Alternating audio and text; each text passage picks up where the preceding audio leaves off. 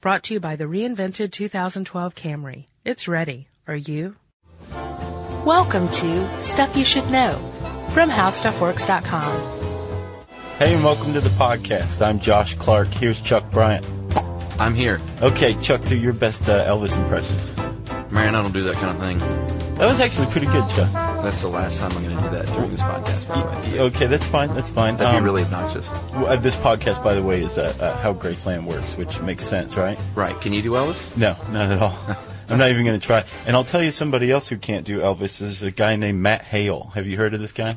It rings a bell. He's a British radio producer who just happens to really like Elvis. Mm-hmm. And one day he was going through some secondhand store, I guess in London, and found a white jumpsuit. And his next thought was, well, gee, I guess I'll go spend the next year touring the world dressed as Elvis. And he did. Right. The problem, and he's been everywhere. He's been to, like, Brazil. He was there for Carnival. He's been to Ireland, Holland, the U.S. I'm not entirely certain what cities he visited in the U.S. As an impersonator. Yeah. Did he? And he no, knew not that, necessarily as an impersonator, dressed as Elvis. It's a tribute to the king. So he just travels as Elvis. Yeah. So I guess the reason I hesitate to call him an impersonator is because he visited Australia, and I guess that's where they have like the biggest Elvis festival, Elvis Fan Fest in the world. And he placed dead last out of God knows how many Elvis impersonators for look-alike and sound-alike contests. So I think you may have beaten Matt Hale had you been there. Right, and I don't even have a jumpsuit. But anymore. No. Okay, so I don't know that much about Elvis. So I've never been that big of a fan. I know it's kind of sacrilege to say that in certain quarters, but hey, this is me. Take me as I am. Right. Right. So you know much more about Graceland Elvis than I do. Right? I did. Well, I wrote the article, and I've been to Graceland. You've been there. Were you able to finagle a free trip to Graceland for research before you wrote the article? No, I'd been there before though, so that helped a lot. My family, actually, my mom's family is from Memphis, so. Oh, okay. So I'm sure you've you've been there several times. Probably camped there as a Boy Scout in the front lawn, right? No. No. So, all right. So Chuck, tell the readers who haven't been to Graceland like me, what is it like when you walk in that front door? Is the spirit, is the stank still there? Well, the stank is still there. Yeah, it's it's unlike any other house that you've ever been to. Probably, like it might smack. Those of us that are probably in our 30s or older, have fond memories of their houses in the 70s and the shag carpet and stuff like that. So it kind of smacks of that, but to degrees that you can't even imagine, because of course it's Elvis, and he was loaded, for the time. He had a lot of money. Yeah. So he could afford, gold-plated everything and, shag carpet on the ceiling and on the walls, and it's just, his taste is well documented. Right. Well, I mean, the jumpsuits alone kind of do it. Right. Exactly. I mean, how much money did that man spend on sequins? Yeah, I don't have that. I've got a lot of statistics, but I don't have that one. Throw one out at me. What's the best one you got? Well, if we're talking Graceland, he bought the house for a total of $102,500. Yeah. In 1957. And originally it was already purchased by the YMCA, and he tripled that number just to get the house. He edged him out, didn't he? Yeah, big time. I wonder what the YMCA thinks of Elvis, at least the Memphis chapter. Yeah, I don't know.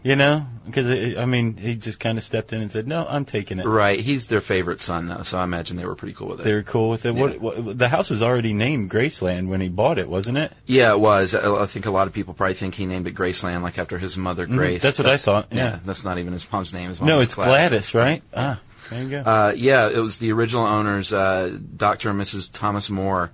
I think it was the great aunt, Grace Toof, Toof, is who it was named after. I gotcha. On the 14 acres there, just south of downtown Memphis. So take us on a little mini tour. I know, just from pictures I've seen, really the only extravagance that I know from an outdoor view are the gates.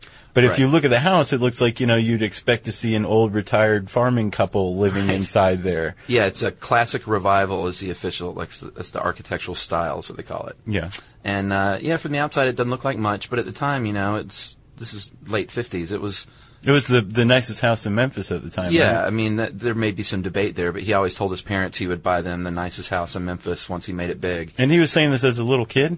Yeah, he knew he was due for stardom. Right? I did not realize that. I always had the impression that he kind of stumbled bottom backwards into it. No, he knew he was destined for stardom, and he actually bought the house when he was 22, which is just crazy when you think about he was just a kid. You know? Yeah. Oh yeah.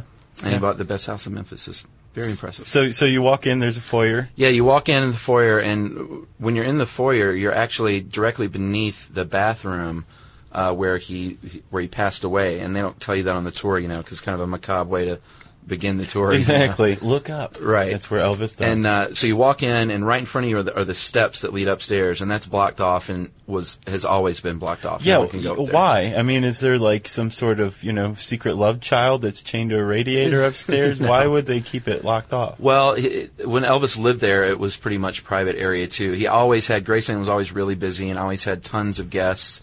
And his Memphis Mafia was what his entourage was called. Yeah, you love those guys, don't you? Yeah, man, they're awesome. Yeah. I was going to say something else.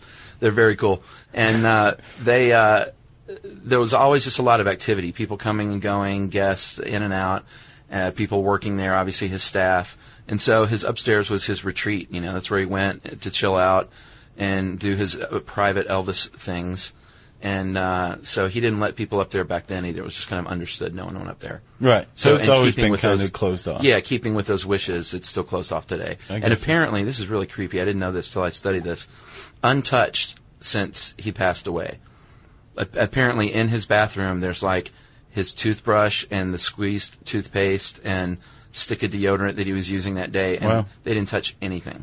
Do you know what he was reading when he died? Including sweat stains on his pillow. What he was reading when he died, there's actually a little speculation. I can't remember, but there were 2 different books in the bathroom, and they don't know which one he was reading. But you can find out on the internet. I just didn't have that. I didn't include that in my article. I'm going to guess 1001 Arabian Nights. That's a real good guess. Thank you. I bet. I think one of them was actually a book on religion and spirituality, if that matters. Oh, okay. So you go into the foyer. To your right is one of the living rooms, the famous one with the 14-foot couch. Yeah. The 10-foot coffee table. 10-foot coffee table. That's a lot of coffee. That's a lot of coffee. And then beyond that is the upstairs music room with like his piano and stuff, which would entertain people. Right. And you had also said that you made a point that he may have inadvertently created the man cave. And he had like a couple of them, and these are the ones that I was familiar with, like the jungle room, right? The TV room, yep. And I think these are just totally beyond cool. Like start with the jungle room. This sounds just super awesome. Well, yeah, super awesome or super tacky, depending on which way you want to look at it. Yeah, it's a fine line. I think it was the original man room. It was originally a screened-in porch, and he had it converted when he and Priscilla got divorced, so she wasn't a part of this. She's always makes a note to say she was no part of the jungle room. Yeah. And, it's got like an African motif. It's got shag carpet on the walls and ceilings and floors. He had a working water fountain that leaked everywhere all the time. Yeah. That he had disconnected because of the leaks. And it provided soundproofing, so he ended up recording some music there in the jungle room. Yeah, you said he recorded one album and half of another one there. Yeah, right? half of Moody Blues, and I think live from Elvis Presley Boulevard in Memphis, Tennessee. Yeah, that's pretty cool. In its entirety. What about the TV room, Chuck? 3 TVs at once. Where did he get that idea? Yeah, that's downstairs. He got that idea from President Lyndon Johnson. Mm-hmm. He heard that he used to watch 3 newscasts at the same time to keep up with things. So Elvis he had to have the best, so he had 3 TVs built into the wall and watched football, apparently, not newscasts. I gotcha. And he had some, pretty cool toys. Like, I understand he had 2 jets. Yeah, he had 2 jets. He had one smaller private jet, and then he had a big honkin' 747, I think, called the Lisa Marie, which was... I actually know a story about that involves the Lisa Marie. Oh, boy. Yeah, so basically, I think it was 76.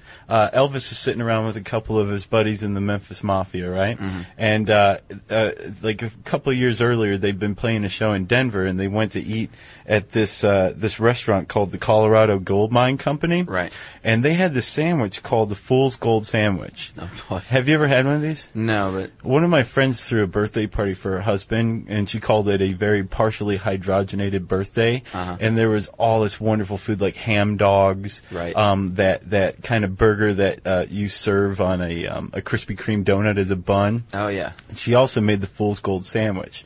So it's like heavily buttered bread, peanut butter, jelly, and bacon. Yeah. And then you like kind of grill it. It's the greatest thing you'll ever have in your life. So Elvis got his hands on one of these things, and the reason they were called Fool's Gold sandwiches was because they were on an entire loaf of Italian bread. Wow. And they were meant for like 20 people. Right, like the Elvis Subway. Elvis ate them. Sub. Right, exactly. Elvis ate them apparently by himself. Right. Right. So there's no telling how many pounds of bacon or Did he do like a cartoon? Did he shove it all in his mouth? I think at like one a time? duck. Yeah, he just swallowed, no biting whatsoever. I believe it. But they call it Fool's Gold because only a fool would pay for it. They were like $50 sandwiches, and this is in the mid '70s. Right. So anyway, they're sitting around one night in February '76, and one of the guys in his entourage says, hey, I wish I had one of those sandwiches right now.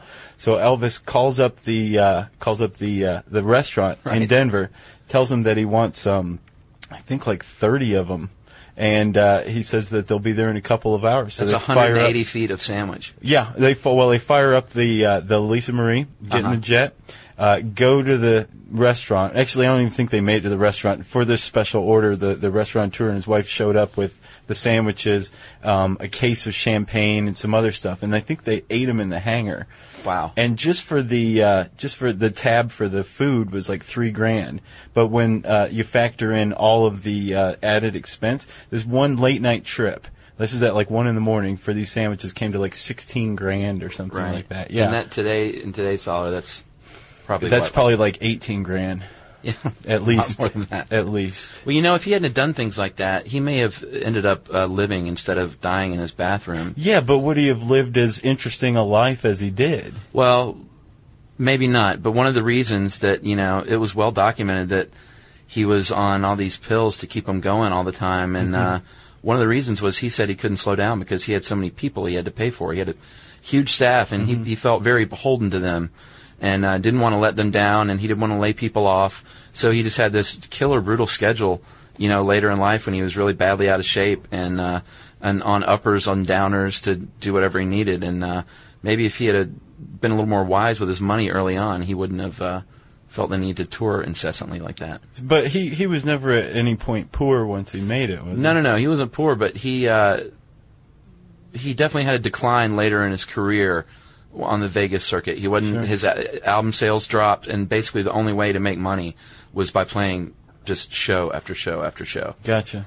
So, speaking of pills, since you brought it up, I wasn't going to bring it up, but yeah, it's kind of tough to talk about older Elvis without the pills, right? Right. Did you know that he had that famous meeting with Richard Nixon?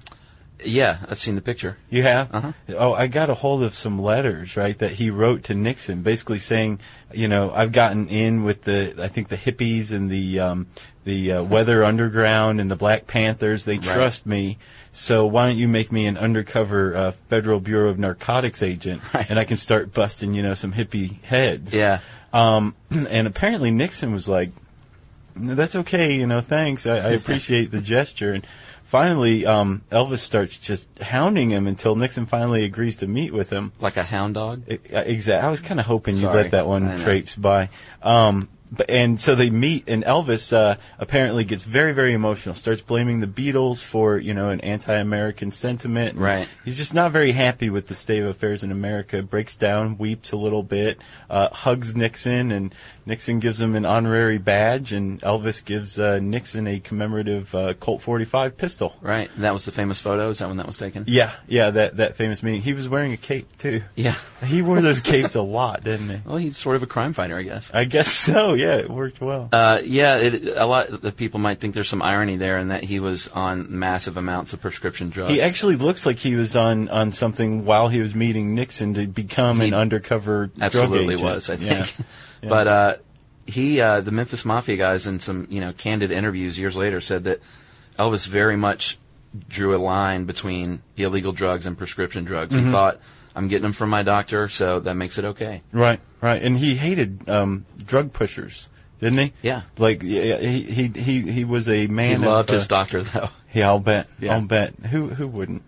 So, Chuck, you got anything else on Graceland? No, I just encourage people to go visit. It's a sight to be seen. It's The tour is well worth it. It's a lot of fun. And Elvis is buried in the back in the meditation garden, right? Yeah, right in the side yard there. He and his mother and father and grandmother are all buried there. He and his mother were originally buried somewhere else, but there was a lot of security issues, so his father, before he passed away, had them moved over.